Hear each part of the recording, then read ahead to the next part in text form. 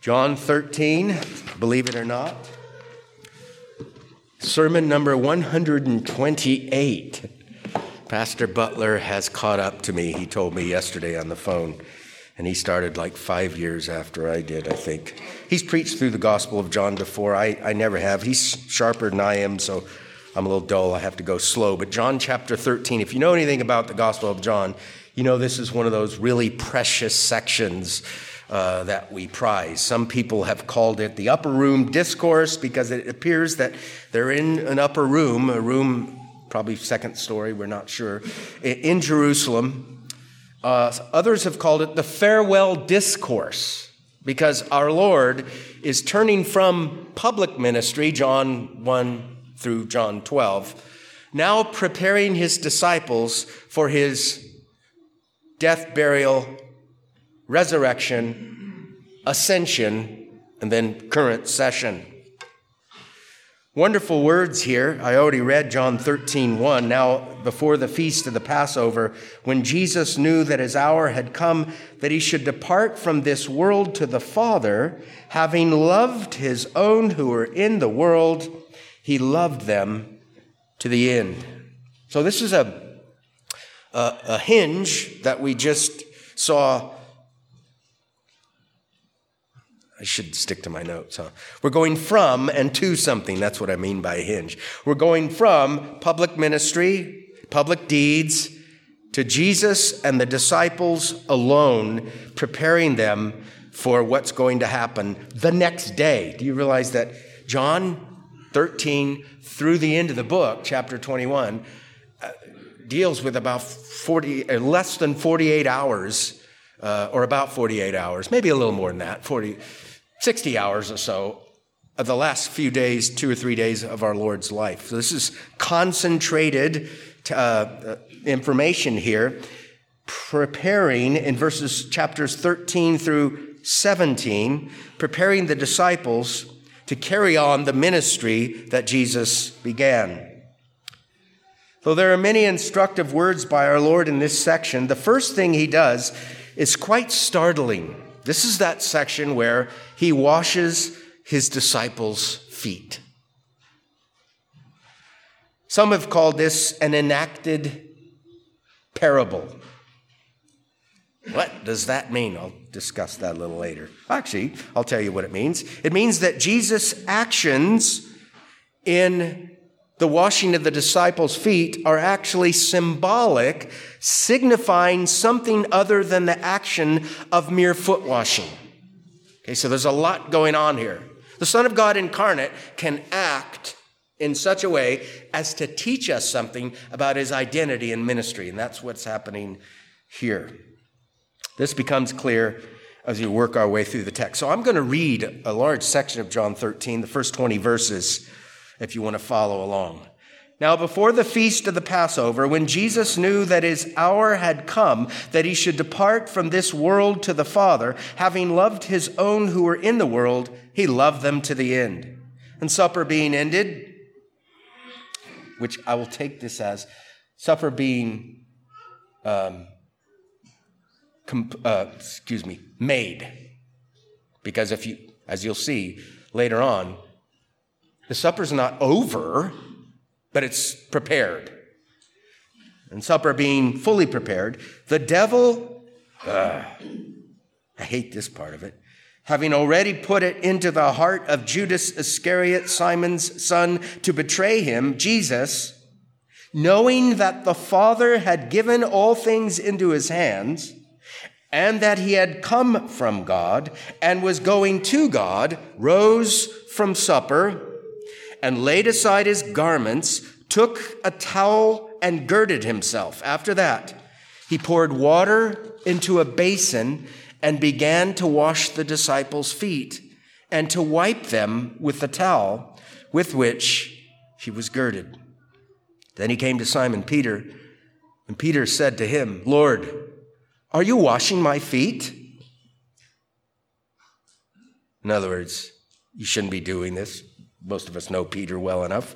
Jesus answered and said to him, "What I am doing you do not understand now, but you will know after this." Very interesting. So Jesus does some things that they didn't totally get when he did them, and yet he promises, you're going to know more about this after this at some point. Peter said to him, you shall never wash my feet. Jesus answered him, if I do not wash you, you have no part with me. Simon Peter said to him, Lord, not my feet only, but also my hands and my head. We're not going to get this far in the exposition, but it's so hard not to say, Peter, why don't you just shut up? You got to appreciate his zeal. It's in other passages, and we'll see Peter again toward the end of the gospel doing similar things. You got to appreciate his zeal. I don't think it came from a wicked motive. It was zeal without knowledge, though. He should have had the knowledge that sometimes you just need to button your lips and let things transpire. Jesus said to him, he who is bathed needs only to wash his feet. Very interesting. But is completely clean. And you are clean, but not all of you. For he knew who would betray him. Therefore he said, you are not all clean. Verse 12. So when he had washed their feet, taken his garments, and sat down again, he said to them, do you know what I have done to you? You call me teacher and Lord, and you say, well, for so I am. If I then, the greater, your Lord and teacher, have washed your feet, you, the less, also ought to wash one another's feet. For I have given you an example that you should do as I have done to you. Most assuredly, I say to you, a servant is not greater than his master, nor is he who is sent greater than he who sent him. If you know these things, blessed are you if you do them. I do not speak concerning all of you. I know whom I have chosen. But that the scripture may be fulfilled, he who eats bread with me has lifted up his heel against me. Now I tell you before it comes, that when it does come to pass, you may believe that I am. Now, most versions that say I am he, but it's just I am. One of those I am statements again. This is weird again. Most assuredly, I say to you, he who receives whomever I send receives me, and he who receives me receives him who sent me. John chapter 13, the first 20 verses. I imagine it's going to take about 5 years to get through that section. I was actually hoping at first to get through about 17 verses, and then I said, no, 11 verses, and then 5 verses, but we're only get through one word today. Now. No. First 5 verses is what I'd like to look at this morning. Jesus washes his disciples' feet. Now, there's more to the washing of the feet than we're going to cover, but we'll get there. But I want to focus on the first 5 verses. So note first, when this washing of the feet occurred, and what Jesus knew and did in light of what he knew. That's verse 1. So note first, when this occurred, so we're looking at a when statement, now before the feast of the Passover, and what Jesus knew and what Jesus did in light of what he knew. Verse 1 again, now, before the feast of the Passover, when Jesus knew that his hour had come, that he should depart from this world to the Father, having loved his own who were in the world, he loved them to the end. So note the first words, now before the feast of the Passover. These words mean before eating the feast, the festive meal connected to the Passover. That's what I think it means there. They hadn't started it. They're getting ready to start it. And we'll talk about what it is. And before they ate it, Jesus acts. An act of love, by the way, of washing their feet. That our Lord died on Passover Friday is important in itself. So it's most likely, this is Thursday. Passover, we are all None of us are Jews. We weren't raised in the synagogues. But most of us as Christians have heard that word before, Passover. If you read the Old Testament, you know it occurs in the book of Genesis. Passover was a memorial festival instituted by Yahweh for ancient Israel that recalled God's salvation of ancient Israel from Egyptian bondage. It's very important that this is around Passover. The ancient people were told to slaughter a lamb without blemish. What do you think that ultimately pointed to? And put some of its blood on their doors as a sign of that home being passed over by divine judgment, even though they didn't. Well, anyway, God saved ancient Israel while judging the Egyptians, and this great act of God signified a greater act of God to come in the future. You say, well, how do you get all that out of Exodus 12 or whatever? Well, I don't. I read the entire Bible. For instance, Paul tells us what Passover ultimately signified in 1 Corinthians 5:7. For indeed, Christ, our Passover, was sacrificed for us. See, there's a connection between the sacrifice of Christ and this festival called Passover and the events that occurred way back when. By the way, events that God causes can be pregnant full of meaning, the meaning of which we don't really know fully until more revelation comes. Isn't that amazing?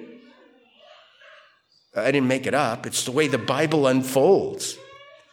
By the way, Peter does this as well. He says, knowing that you were not... This is 1 Peter 1:18 and 19. You see what I'm doing now? Passover in the Gospel of John. Went back to Exodus, and now I'm telling you, the apostles interpreted Passover Christologically as well. Knowing that you were not redeemed with corruptible things like silver or gold from your aimless conduct received by tradition from your fathers, but with, here's the language, the precious... My grandson. Sounds familiar, doesn't it? Some of you remember his father in public worship. But with the precious blood of Christ, blood, Passover, as of a lamb without blemish and without spot. What did the lamb without blemish and without spot way back when the Passover was first instituted, what did it ultimately point to? Jesus. The reality to which the symbol points follows the symbol. The symbol's first, then there's a reality in the future. The symbol was the sacrificial lamb without blemish. The reality to which it pointed is our Lord. It's very hard for me not to go, you know what? This thingy about substitutionary atonement, it actually predates the Passover. God will provide himself the lamb for the burnt offering. Genesis 22, but I digress. So that's the time of it when this festival was going on. It lasted about 7 days. And it's not like accidental that Jesus happens to die on Passover Friday. But let's keep digging into verse 1 because there's more to it. Good readers of John's gospel know that Jesus spoke about his hour before we read these words in verse 1, knowing that his hour had come. Remember back, if you can, 127 sermons. Jesus, throughout the Gospel of John, my hour has not come, my hour is not yet, my hour has not come, my hour is not yet. Knowing that his hour had come. He knew when his hour was not, and he knew when his hour was. It's very mysterious because we think, well, I don't know when my death's going to happen. Matter of fact, he said weirder things about his death. No one can take my life from me. I give it up and I'll take it back. But now he knows. Jesus knew that his hour had come, in particular, that he should depart from this world to the Father. Did Jesus believe in the ascension of the incarnate Son of God? Yes. Just as our Lord knew when his hour had not arrived, now he knows the time has come to depart from this world to the Father. He knew he would be killed. He knew he would rise from the dead. He knew he would ascend into heaven.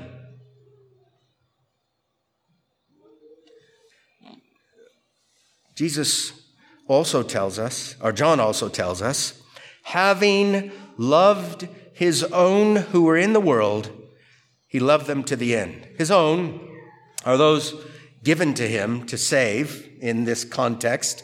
I don't think exclusively the disciples, but primarily the disciples in this case.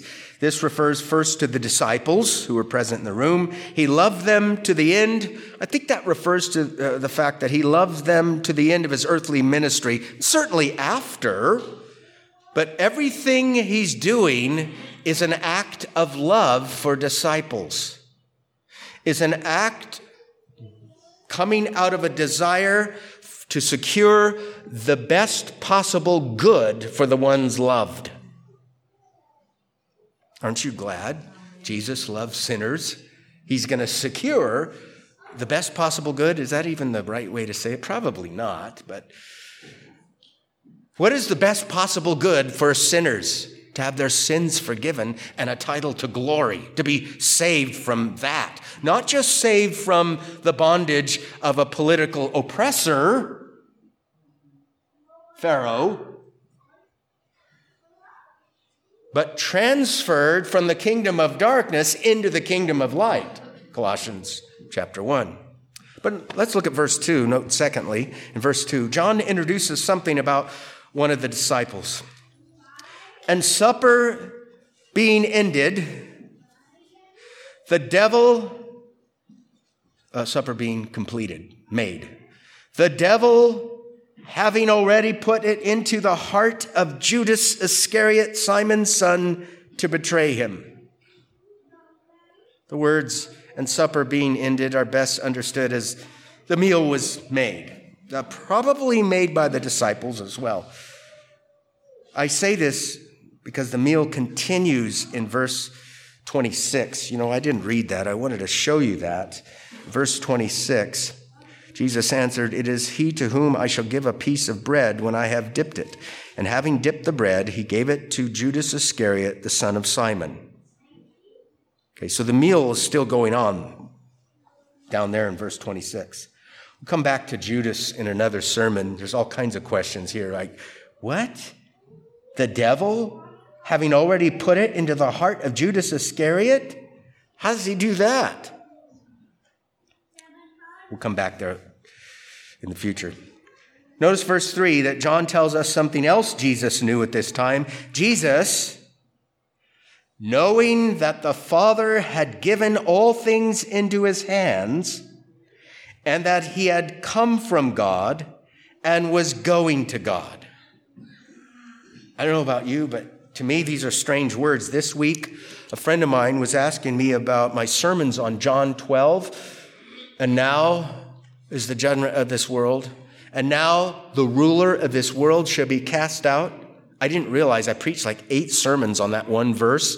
He's in Colossians 2, where Eddie read this morning about the principalities and powers being subjected to Christ, and he rules over them now and all that stuff, and somehow it's connected to his death. And he said, which sermon should I listen to? You preached 8 of them.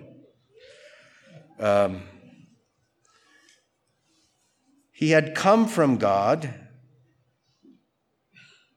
and was going to God. Strange words. My friend told me, this is why I didn't preach the Gospel of John, because there's too many strange words in it. So he preached Leviticus instead of the Gospel of John. And I said, so Leviticus is easy compared to the Gospel of John? He said, believe me, it is. So what does John 12:31 mean? I said, go listen to the sermon, whatever sermon I told him. But these are strange words too. There are a lot of strange words in the Gospel of John. Let me say this. Jesus, knowing that the Father had given all things into his hands and that he had come from God and was going to God, this had given all things into his hands could refer to the decree of God, right? It could be referring to that which God decreed and which Jesus would have upon his resurrection. All authority has been given unto me both in heaven and earth, Matthew 28:19. But also, this could refer to the execution of the decree in time. I say this because our Lord gave clues as to his unique identity as the incarnate Son of God during his earthly ministry. Hush, be still. Remember that? He had authority over the waves and the winds. Who is this man that the wind and the waves obey him? If you read the Psalms, Yahweh causes winds and waves to obey him. Strange words here. He had authority as God the Son from eternity. But he had a special endowment of authority conferred upon him as God the Son become man, the God-man, the last Adam. These words are a pre-echo of Matthew 28, all authority has been given to me in heaven and earth. But notice also in verse 3, more strange words. Thank you, John. And that he had come from God and was going to God.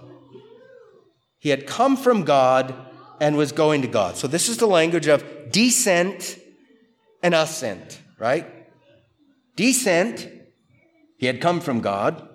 Ascent, he's going to God. This language is not unique to Jesus. The Old Testament speaks about God descending. For example, listen to Psalm 144, verse 5. It says this, bow down your heavens, O Lord, and come down. Touch the mountains, and they shall smoke. Come down, descend. Here's Isaiah 64:1. It says, oh, that you would rend the heavens, that you would come down, that the mountains might shake at your presence. Come down, descend. What does that mean in the Old Testament? In these two texts, and there are other texts. You're not omnipresent, so relocate your presence from heaven to earth. We don't want to say that. We don't want to take these words as if God were able to relocate from heaven to earth. If God were able to relocate, go from one place to another, he would be finite, right? He would not be an infinitely present being in all space and time. We would deny his omnipotence if we took it that way. So it's not like these prayers, these Isaiah text and the Psalm text, not like these prayers are making God to be present where he isn't, or asking God to be present. God, come down, be present where you're not present. You think that's what these prayers are? I don't think so. Where can I go from your presence? The psalmist says, nowhere. But they mean something, right? Come down has to mean something. It must mean, we know you're already present, but we're going to use language that we can kind of connect with because we're creatures. We want you to manifest your presence in a different way than it's being manifested. So what does it mean when John says he had come from God and was going to God? Descent and ascent. Jesus, knowing that he had come from God and was going to God. What does that mean? I think it means this, his incarnation. I think it means his becoming flesh. I think it means his assuming our nature. I think it means his becoming present in a new way. I've said that before. I have come down from heaven. You remember that? John 6? That sounds like a relocation. Well, creatures can relocate, go from one place to another. Did Jesus have pre-incarnate flesh? We're not heretics. No. Did this Son of God, according to his divine nature, go from a place to a place? We don't want to do that either, right? We're going, no. Was the Son of God present before becoming incarnate in the womb of the Virgin Mary? Yes. As God or man? As God. So the incarnation is him coming down, that is, manifesting in his presence in a very new and startling way through a human nature. So we can say this: he who created the vast skies above and all their luminary hosts came down from heaven, manifested himself in a new way. Not to be served, but to serve and to give his life a ransom for many. The Son who had come from God signifies his becoming man without ceasing to be God the Son. His going to God signifies the Son of God incarnate's ascension to heaven according to his human nature, for his divine nature cannot move from one place to another. Right? When we say the Son of God ascended to heaven, are we saying the divine nature went from and to? We're saying, no, only creatures can go from and to. So we have to say that he ascended according to his human nature. Listen to J.C. Ryle, who quotes somebody else. These are wonderful words. Jesus came from God, not leaving him, and went to God, not leaving us. And lo, I am with you always. And then he ascended to heaven. You just said I'm with you always, and you left us. Well, if we distinguish in the one person the two natures, we can say Jesus left us and Jesus didn't leave us. Let me quote that again. Jesus came from God, not leaving him, and went to God, not leaving us. Let me say it again. It's getting good responses. The only problem with that is I didn't write it. So much for that. Recall these mysterious words of our Lord spoken when he was on the earth. No one has ascended to heaven, but he who came down from heaven, that is, the Son of Man who is in heaven. What? How could the Son of Man be in heaven and on earth at the same time? How can he be on the earth and in heaven at the same time? How can he be in heaven and yet be on the earth speaking and saying that he's in heaven, but he's on earth? The answer is this: he must have a form of existence beyond his flesh. You ever heard that before? A form of existence beyond the flesh. You have heard it because I've used the language before. That's the good news. I've used it before. Remember that really weird Latin-sounding extra Calvinisticum? You ever heard of that? The extra Calvinisticum. I went to church today. What'd you learn about extra Calvinisticum? It's like expialidocious, or what is that? Extra, above or beyond.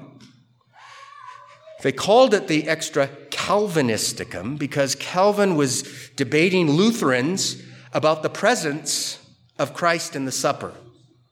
And Calvin said, extra, above, beyond the flesh, the Son of God exists. And he can be present at the supper according to not his human nature, which is in heaven at the right hand of the Father, but according to his divine nature. Why? Because he exists extra, above, outside the flesh. He is God the Son who assumed a human nature. He is one person with two natures. The flesh is local and it's finite. The divine nature is ubiquitous, infinite, unbounded, omnipresent.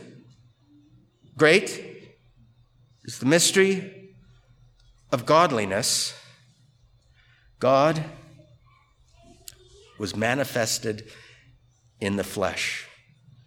In other words, when we read these words in verse 3, Jesus, knowing that the Father had given all things into his hands and that he had come from God and was going to God, we can conclude this. Our Lord knew that he was the incarnate Son of God. Matter of fact, he knew it way before these words in John 13. The Son of Man who is in heaven. John 3:13. Verses 4 and 5.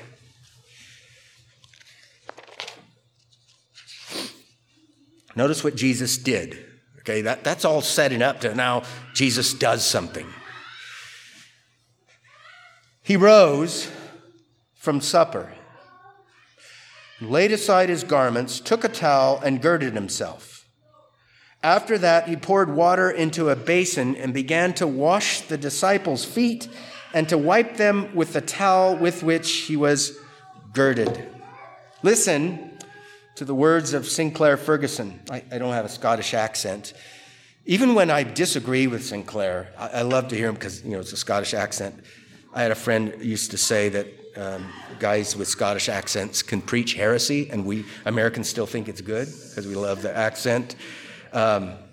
Here's what he says. Listen to these words.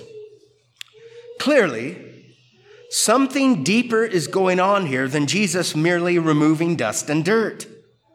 He is acting out a parable of the gospel, an enacted parable. Remember I said that?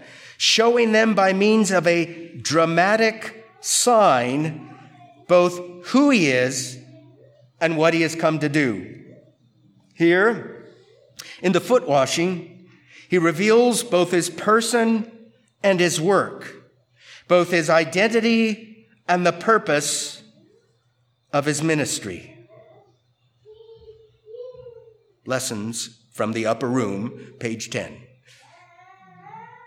So in this scene, two things are happening. One, Jesus acts, and two, Jesus' actions are teaching tools. Okay? So he acts, he does something, he does a deed, but the deed that he does is actually a teaching tool. A deed, an act can signify other real things. That's kind of philosophical, A deed or an act can signify something else. A sign can signify something else. Even the sign that says Los Angeles 50 miles or whatever isn't Los Angeles. The sign, right? But it's signifying something. There are 50 what we call miles between that sign and the city limits of Los Angeles. The sign is not the thing signified, but signs can signify. So can deeds, acts. You've probably heard me say, we have word revelation, Old and New Testament, right? But the Old and New Testament, you know what they record for us? Deeds, acts of God that signify wonderful things. Like the Exodus. So here we have two things happening. He's acting, and these actions are actually teaching tools. His acts display a humble servant's heart. It's like, this is the King of glory. This is the Lord of glory. This is the incarnate Son of God. What is he doing washing their feet? His actions point beyond themselves to his incarnation and his service or ministry. Ferguson called this a dramatic sign. which means an acted out teaching tool, a dramatic sign. Jesus acts, and his acts point to a greater act. See, the foot washing incident isn't an end in and of itself. Some throughout history, very minor number of people have taken foot washing as like the Lord's Supper and baptism. I think that's not what's going on here. It's not a sin to wash somebody's feet. You can do that. It's fine. There's more going on here, though, than just that. This is a dramatic sign, an acted-out teaching tool. Our Lord acts, and his acts point to a greater act. Now, what's in the background here? Besides the Passover, the entirety of the Old Testament, by the way, is in the background, right?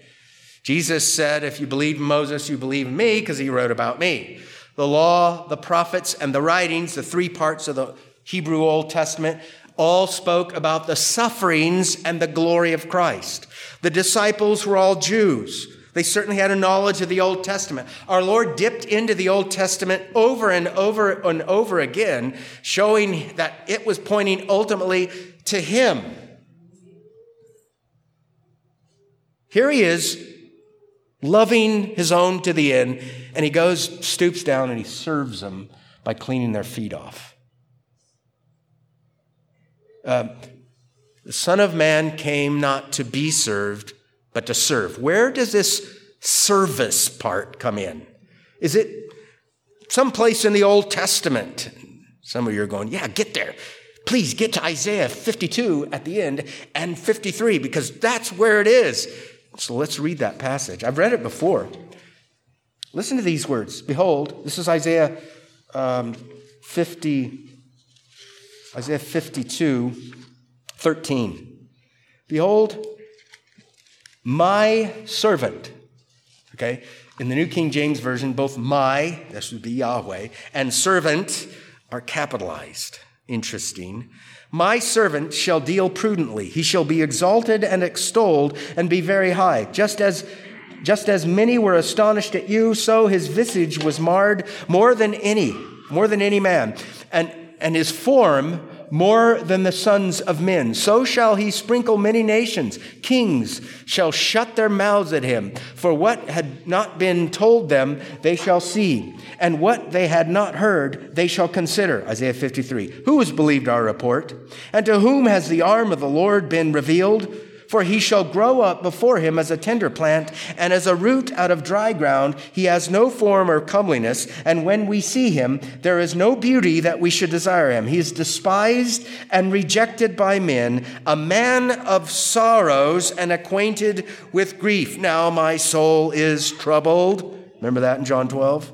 He was contemplating the events that were going to occur, and we hid, as it were, our faces from him. He was despised, and we did not esteem him. Surely he has borne our griefs and carried our sorrows, yet we esteemed him stricken, smitten by God, and afflicted.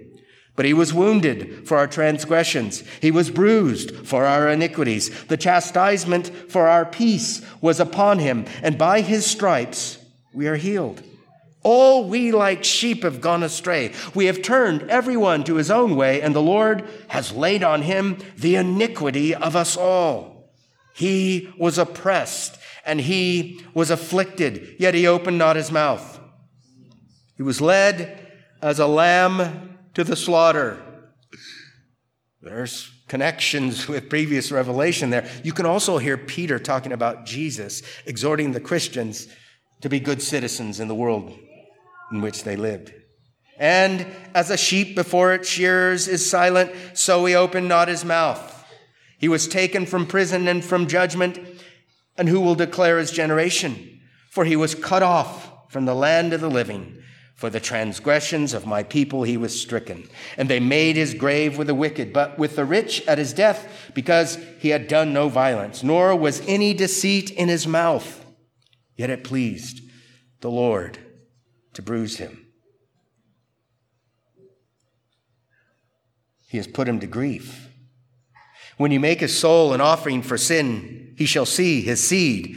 He shall prolong his days, and the pleasure of the Lord shall prosper in his hand. He shall see the labor of his soul and be satisfied. By his knowledge, my righteous servant shall justify many, for he shall bear their iniquities. Therefore, I will divide him a portion with the great, and he shall divide the spoil with the strong, because he poured out his soul unto death, and he was numbered with the transgressors, and he bore the sin of many and made intercession for the transgressors. During his time on the earth, our Lord was a servant. Descent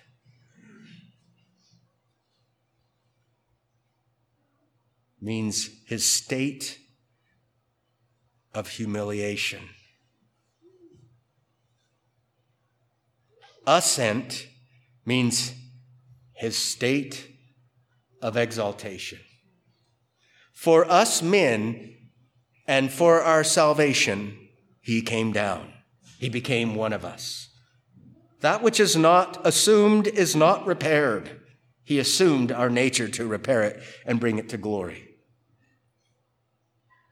This scene before us in John 13 is packed with theology. I could spend months and months here. God the Son is indicating his incarnation, his sufferings and glory, and the benefits that come to us. And also, he's indicating to us that great redemptive acts and deeds can actually not only benefit us as sinners, but as Christians, we can emulate our Lord. And ought to. The way we love other believers. We'll get to that. Yet while doing so, while indicating his incarnation, sufferings, and glory, there are many practical implications for us, implications that I will point out in future sermons primarily. For the time being, consider this. The acts of our Lord in washing his disciples' feet show us at least three things. So here's our contemplation. I only have one. And then we'll get to the next two later. First, let me say that again. The acts of our Lord in washing his disciples' feet show us at least three things. First, his willingness to take upon himself our nature. 2 Corinthians 8:9 says, "For you know the grace of our Lord Jesus Christ, that though he was rich," and it's literally, though being rich, yet for your sakes he became poor, that you through his poverty might become rich. And what's going on there? Paul's exhorting the Corinthians to be liberal in their giving, to freely give. And he uses our Lord's being rich and becoming poor as a paradigm, as an example for us, that you through his poverty might become rich. His richness is what? His bank account, right? He hit the lotto. What's his poorness? What's his poverty in this text? What he has in common with us. His humanity. His poorness is not just his humanity. His poorness is our humanity, which he became. What's his richness? His divinity. He, being rich, remember the James Dolezal thing? Bring the riches, Don't throw aside your divinity and then become one of us, because a mere man can't save us. We need something more than a mere man. We need God assuming our nature and bringing it to glory. So this act of our Lord in washing his disciples' feet shows us his willingness to take upon himself our nature. Nothing has come into being apart from him, John 1:3. John 1:1. In the beginning was the Word, and the Word was with God, and the Word was God. John 1:14. And the Word became flesh. That's like staggering. What? This person identified as the Word was both with God, a relational term, and was also God himself, the creator of all things, created human nature and plopped it into the womb of the virgin, or used her, and you know how that works. Actually, we don't really know how it works, ultimately. We just know that it works. He somehow took unto himself, flesh, bones, body, soul. He was a rational creature, and yet the creator at the same time. Yes, that's why in our culture it's kind of still there. The incarnation is pretty important. It's when we get all the gifts, right? Notice I didn't say give all the gifts. Get all the gifts. His richness is his divinity. His poorness is our humanity, which he became. I think this is an enacted parable of the stooping of God in the incarnation. I didn't make that term up. Somebody else, I think Calvin calls it stooping. Not stupid, stooping. Like, because we're creatures.